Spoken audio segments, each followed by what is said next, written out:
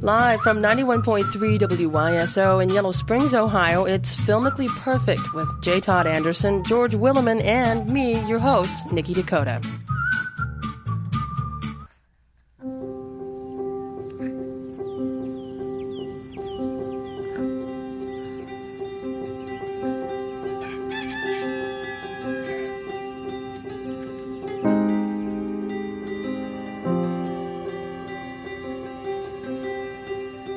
Something about that opening just seems like it's all full of hope and potential, which is exactly what Filmically Perfect is. A lot of hope and potential going into this show every day, and another of the episodes of the ongoing series of what we call Perfect Movies. Hi, I'm Nikki Dakota, your host, joined in the studio by the Film Guys, live and in person. And we're here to tell you there's no greater burden than potential. I know. That's what they say to us all the time. And certainly, you are nothing but that. J. Todd Anderson, storyboard artist to the Coen brothers for 20 years and counting, and also our buddy and one of the Film Guys. J. Todd, welcome. Thank you very much. You're very welcome. And live in the studio as well, and just in through a storm, high water, and all manner of things that would try to prevent him from arriving here, but indeed, he is live in the studio. He is our man at the Library of Congress, the Nitrate Film Archivist, and our pal, George Williman. George, welcome. And that music just makes me want to go out and pee on a lemon tree. This music is from which movie, gentlemen? Which movie are we coming together to commune in today? A little sort of overlooked gem from a couple years ago called The World's Fastest Indian. Absolute masterpiece. Starring Sir Anthony Hopkins. in a lovely role. He really is just completely charming and engaging in this movie. I'm telling you, this is just one of the best movies. In fact, I think it's our latest offering on our list. I think it is. I think it's our most recent film. Yeah. You say 2005 on this one. 2005, yes. Yeah. And it is not a lot of racket made about it, and I don't understand that because it is so deftly made. It's so well done, and it's just everything about it is just great. Until you brought it to my attention, I didn't even know this film exists, which is surprising given that it's Anthony Hopkins. I mean, you would think that would have made more of a blur. But before we go any further, let's remind ourselves that it is through very stringent and strict processes and tests that these films must pass. And in fact, there are very stringent and tried and true rules. And gentlemen, those rules are... Hey, a perfect movie creates the world it exists in. And it wholly sustains that world. And regardless of changes in society, it retains its meaning and entertainment value. And a perfect movie is never placed in any preferential or numerical order. Each film is perfect by its own scale. Certainly in that is this one. And if you could, George Williman, give us a little synopsis of the action in this gorgeous and lovely film. Well, this wonderful little movie is actually based on a real person, a true story, about a New Zealander named Bert Munro, who had purchased, brand new actually, a 1920 Indian Scout motorcycle and proceeded for a good portion of his later life to try and make it go faster and faster. And he did all his own stuff. He built all his own little wickety gadgets out in his garage. And just, I mean, in the film, you see him casting his own pistons, and later on he gets in trouble because, his bike is cobbled together with wire and stuff, and they're not going to let him race. But basically, his dream was to go to the Bonneville Salt Flats out in Nevada? Utah. And race this motorcycle. And so the film is basically how he does this, how he gets to the United States and the problems and the adventures that he goes through to get out to Utah to race this motorcycle. Just incredible difficulties through, disbelief, and his age has a lot to do with it because he's very old when he gets to the United States. And the whole concept of this movie is just absolutely flawless. The motorcycle he buys when he's a young man, and how everybody's obsessed with getting younger all the time. Mm-hmm. Bert is absolutely obsessed with going faster. Regardless of the tools that he has, he will add to this bike and add to this bike, this Indian, and he just dreams of the endless horizon of the Bonneville Salt Flats where they have speed weeks. And back in the roaring 1960s, when they were challenging every day the speed record, the land speed record, this is where Bert found Mecca. And this movie will constantly say things like offerings to the god of speed. This is their mantra through this. Right. Offering to the god of speed. And that is the god in this movie is speed. And that little phrase actually comes from Burt himself in his garage as engines would blow up and parts would fly off. He would take them and put them on a shelf in his garage, and painted on the shelf was offerings to the god of speed. Mostly pistons. Yeah. It shows some really beautiful stuff of him making his own pistons. And it is beautiful. He melts the metal and pours it into the mold, gets it out, and files off the... Just absolutely astonishing. But a lot of the story, to sort of add to his... to his character, a lot of the story is seen through the eyes of the little neighbor boy that lives next door, who just kind of comes to idolize Burt. And the parents don't like the Burt. parents don't like that. Well, it's not they don't like. They're kind of afraid of him, I think, because he is very eccentric. Yeah. I mean, he tries to, in one of my favorite scenes, he tries to take care of his overgrown lawn. Pouring gasoline on it, sets it on fire, and of course everyone they have to come and put it out. He didn't think anything about it. It worked. You want the weeds gone? That's right. I'll gone them for you. Yeah. But one of the most interesting things about this film is the man who made it, Roger Donaldson, who's an Australian director, and actually has been out there quite a while. His first big break as a director was a film back in the early '80s called Smash Palace. Made it quite big on the indie circuit. And gave him the impetus to come to the States, and where he directed Don't Look Back with Kevin Costner, and Species, the odd kind of alien movie with what's her name, Natasha Henstridge, I believe. Kinski? No, not Kinski. Natasha Henstridge, I believe is her name. Is that the one with the Whitaker. Alien who's like completely covered? I mean, she looks like a beautiful woman, but when basically her whole thing is she has sex with men and kills them, and that's how she mates. So same director. Yeah. Same director. Huh. Yeah. This is such a tender film. But this becomes kind of a circular thing for Roger Donaldson, because one of his very first films, because he actually knew Burt Munro, one of his first films was a documentary called Offerings to the God of Speed, which is a documentary about Burt Munro. And it's usually on the disc, and we would highly encourage you not to look at that one first. What do you mean, like the behind-the-scenes ones? Well, you see the real guy, and then your comparison is already set for who he is, and it kind of it takes down the performance by Anthony Hopkins, who really levels you of what he's doing in this picture. It's just... watch the movie first, and then go back and see what Roger Donaldson had done with the real character. Right, because one of the things I think about that's neat about Anthony Hopkins is that when he does an historical character, he doesn't really try to look like that character or even imitate their voice, but he captures their being nonetheless. Captures their likeness pretty darn good. I can think of Oliver Stone's Nixon film, which I originally didn't want to see because it's Oliver Stone's his bag job on Nixon. But actually, it's a really great portrait of Richard Nixon. And you're like, Anthony Hopkins playing Richard Nixon? I mean, Dan Hedaya played Richard Nixon in the movie Dick, and he's perfect. But he's sort of the comic image of Richard Nixon as we all sort of perceive him. And Hopkins, though he doesn't look anything like Richard Nixon, by the end of the movie, he is.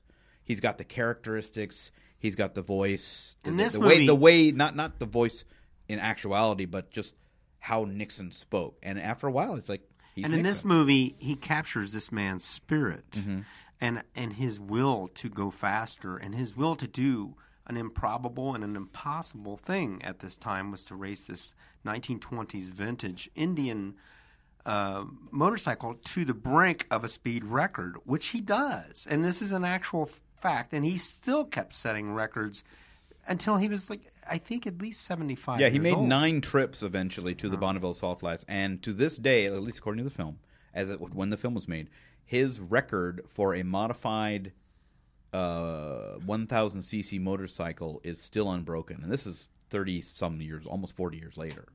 You talk about the essence of the character. You definitely get the feeling about him that all things in life that are not related to the racing of this motorcycle are somehow just distractions, and he has sort of like an absent-minded approach to any and everything that is not about that motorcycle and about speed. And it's kind of beautiful. You get that real early on. He's so plugged into this cycle and doing this, and that's what drives him. That's what's keeping him alive. Insurmountable odds, like a heart condition. Just insurmountable odds. They tell him he's too old. Insurmountable odds.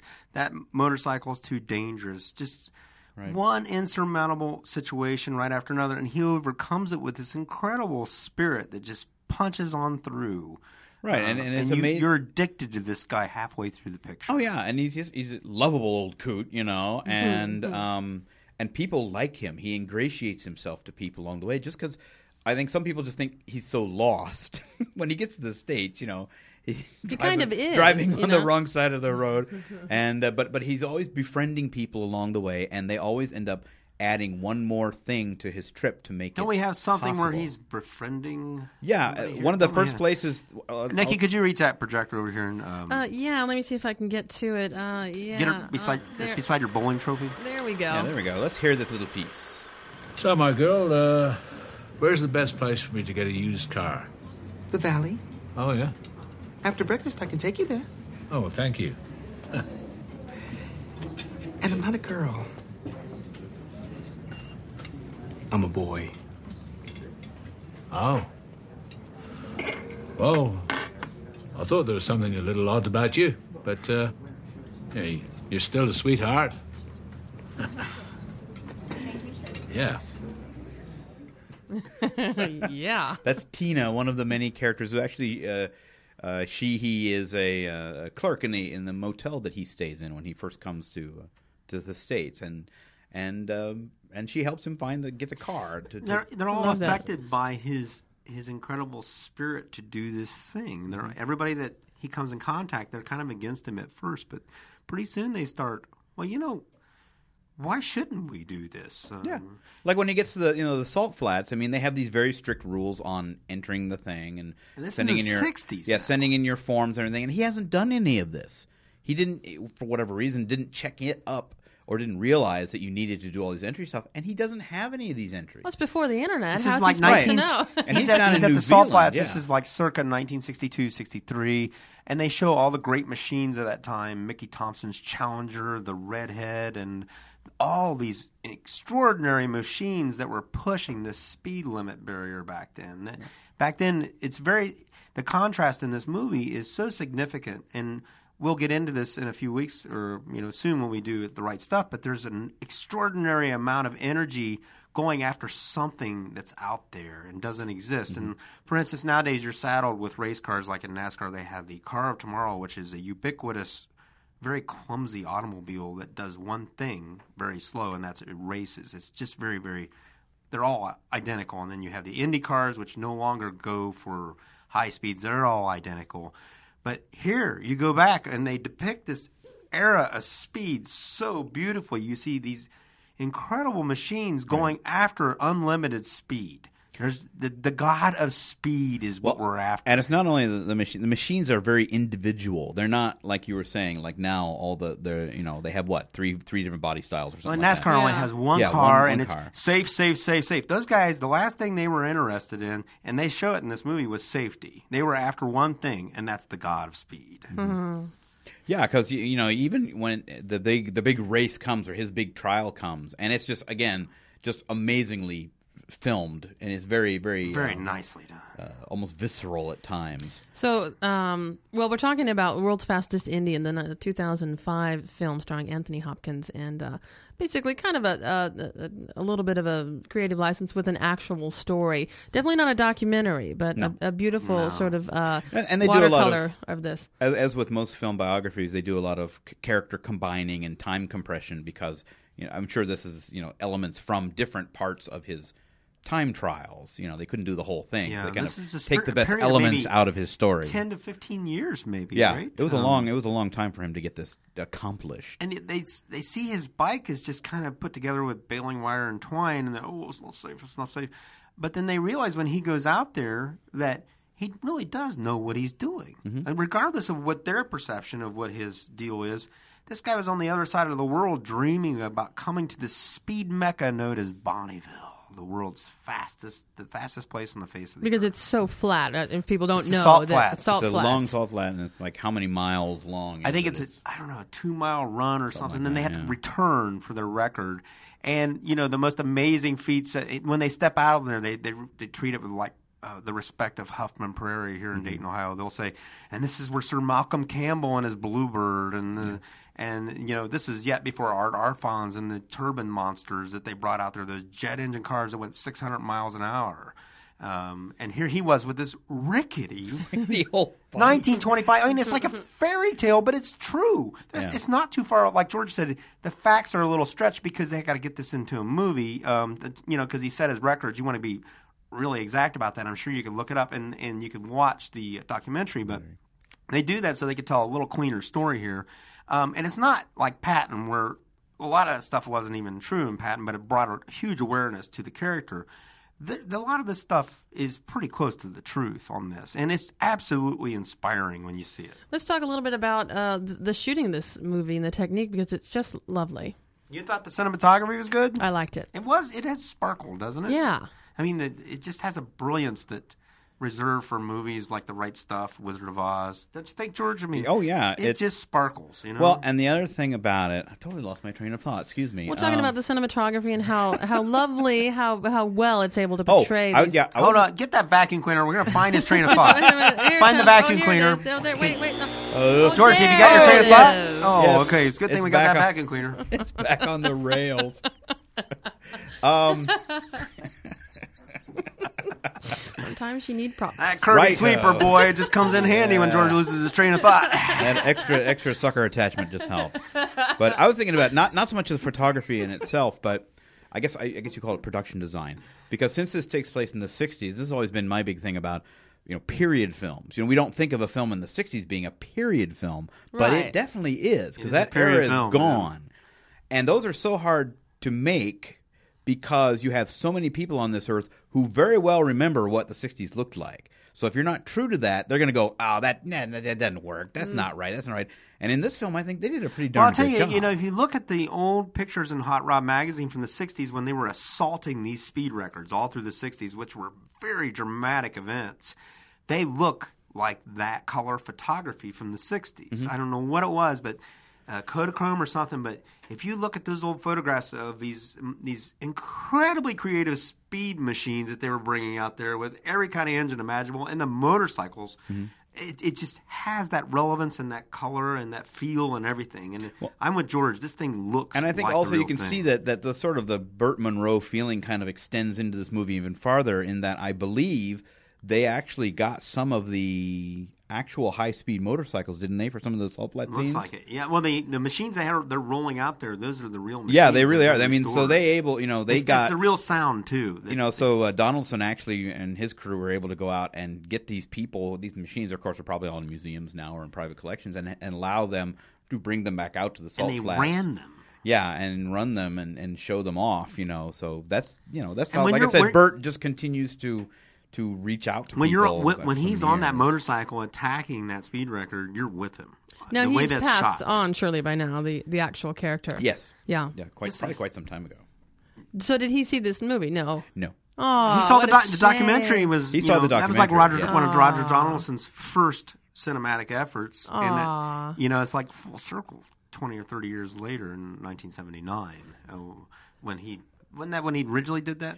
He 79, is that when it was? Oh, documentary? Gosh, it was even earlier than that, I think. Maybe 71, 72? 71, I think, is when he did World's Fastest, or the original one, excuse me.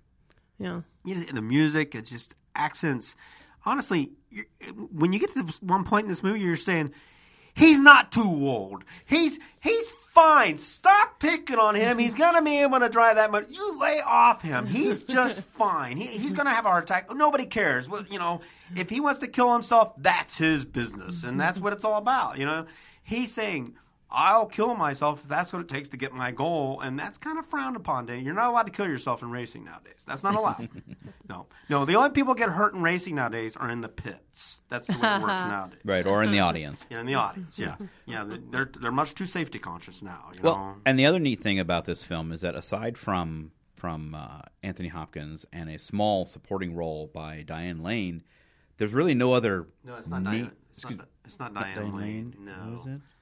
No, it is. It's not Diane Lane. Well, other than the one small role, there are really no known people in this film. Maybe that's why it was somehow overlooked, because it is so delightful. It's almost amazing to me that I didn't even hear anything about it.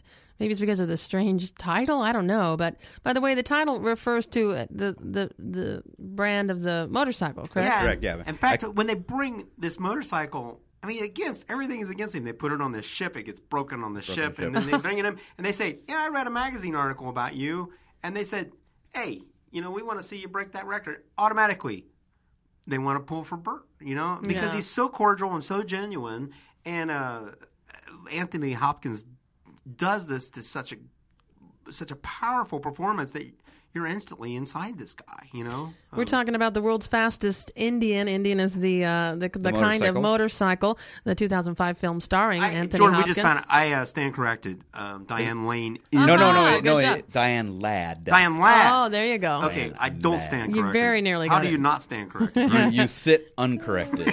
You're listening to Filmically Perfect on 91.3 WYSO. And indeed, perfect in every way. Let's talk about how well it stands up to the rules. I think it absolutely creates the world. Not just creates it, but sucks you in on a vortex. Yeah, again, almost I instantly. think the look of it, the feel of it, the way the people talk, the way they react to each other, and even the scenes of New Zealand, which would not be that familiar to us Americans, but you kind of get the sense of what New Zealand was like in the 60s as well. And you see this wonderful scene where these bike gangsters challenge him to a race, and he stands up to him. He goes, I'll take on all you bikers. And then he falls down. He's clearly ahead of him. You see him pull ahead. And it's just, you cry for the guy. And then when he's getting all his money together, because he wagered all his money to get to come to the United States. When he finally gets all his money together, and it's been very hard, and he has no money, he's very little money, and the bikers come over there and escort him to the airport. Right.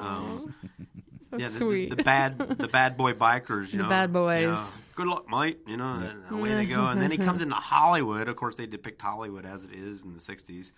And that's the scene we pulled from. And then he's going across the desert with his car. Ancient car. Yeah, pulling a trailer with this land speed record bike. That's the way it was back then. So basically, along the way, people just piled in and American Indians. He has an affair with this woman who has lost her husband. And they go out to the grave, of her ex-husband, and he almost gets bit by a rattlesnake. And, and they say, well, imagine coming all this way to race your bike and get bit by a rattlesnake, seeing my husband's grave. It's just one little beautiful story right after another up to the big deal, and it never ends. There's no letdown in this picture. No. Absolutely creates it, sustains it, and that speaks to that. Mm-hmm. That at You'll be every able to point- watch this movie in 20 years and still be inspired the same way. Especially with nowadays, with age being only a number. This right. movie really addresses that. With 90 being the new 30. No kidding. It's so hard to keep up. It's progressing so quickly. Yeah. Definitely They're sustains going to sell it. slide rulers with that on there so you can figure it out. Barometric pressure today. Okay, I'm 35. So this is a nice sort of rallying movie, a rallying point for people that sort of dismiss out of hand people as they age. There's certainly a vitality and a relevance that can be maintained. And I think to the end. as we were saying, as you were getting to rule number 3, it's a film that will last for a long time, and I think will probably just grow in people's hearts now that it's out and available.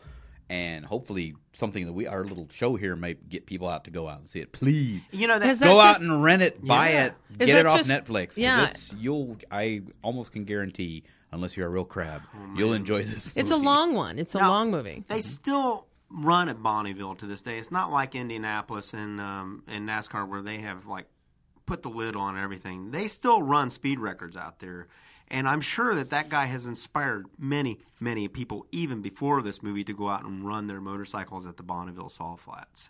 The magic of that place is captured in this movie as a world unto its own, offering to the gods of speed. So as far as Rule 3 and retaining its entertainment value, I think that's true. And I think this could be, if you had the time to invest, one of those movies that you could watch over and over and over and never tire because of the richness of what's going on. There's several layers in almost every scene. And it's very honest. I mean, it's a very honest movie. The characters are very realistic. Honest Indian movie. And it's and they're like the odd characters, like the transvestite at the motel is not. she's No, not she's made not a fun cliche. of. She's not. No, she's It's very, and it's very obvious, and it's also very obvious and kind of charming that not only does you think maybe Bert doesn't realize that she's a he, but once he finds out, it doesn't make any difference. He says, "You're still a sweetheart." It's Some of really the great. outtakes in the movie are pretty hilarious too, where he's lecturing her for not changing his sex. They put them all in the movie, and I'm sure if the movie was too long. Yeah. It would have slowed the picture down. Some of the things, but they're interesting to watch. I wonder how long it took to film this. Don't let it movie. get in front of the movie when you're watching it. Yeah. Honestly, just that movie is balanced and it's perfect. We've been talking about The World's Fastest Indian, the 2005 film starring Anthony Hopkins. And also just note that the film guys are suggesting that you don't watch the documentary first, that it's certainly worth watching, but see the movie if you can first and see this. We dare you not to be affected by this movie. We double dog dare you. That's right. So Man, and you put your tongue on that flagpole, you can take it off. I'd like to know how Double you... dog dare you to put your tongue. Isn't that how that worked in that movie? Yeah, exactly. Yeah. I'd like to know, just out of my own curiosity, how you guys heard about it. It's because you just are so vigilant and watch and listen and you know about movies coming out. Is that how? Or did you just happen onto it? It's funny. I heard about it when it came out, but it never came around to where I was. It never was available to me. And then JT calls me a couple months ago and says, "Oh, I've seen this movie, World's Greatest Indian, la la la la," and Felicia was going out to Target. I said, "Get me a copy of this when you pick up the the eggs and the donuts." Yeah. and amazingly, the Culpeper Target actually had a copy of this. So But, it's just now out on video, some it's 3 been years out about a later. Played year, a lot of probably. repertoire theaters. Yeah. But what I did is I constantly heard about it. It was constantly word of mouth. I'd be out there in Hollywood working. They say, "Man, this is really a cool movie." And then I'd see it in a repertoire theater. And then I was reading in an automotive magazine. They were talking about Mickey Thompson's Challengers from that era, which he was, the land speed record cars. And they had a whole sidebar on the World's Fastest Indian showing, because that car is in the movie, the Challenger 1 or Challenger 2. And it says, but don't take our word for it. Go see the movie. And by that time, I thought, how can everybody be saying this much about this movie, and I never heard about it in any awards or anything? And just as you suspicion in those points, there's a good movie out there you got to find, Indeed, it is a perfect movie. We've been talking about The World's Fastest Indian on Filmically Perfect on 91.3 WYSO. Gentlemen, are we going to give a little tip of the hand to next week's show? No. Just tune in. No. We're on the air every Friday at 12:30 on 91.3 WYSO. You can get us at npr.org. We're on iTunes, or you can just go right straight to perfectmovie.net. If you'd like to write to the film guys, and I hope you will, it's filmguys@perfectmovie.net. J. Todd Anderson, thank you. Oh, thank you very much. George Williman, see you next time. Bye-bye.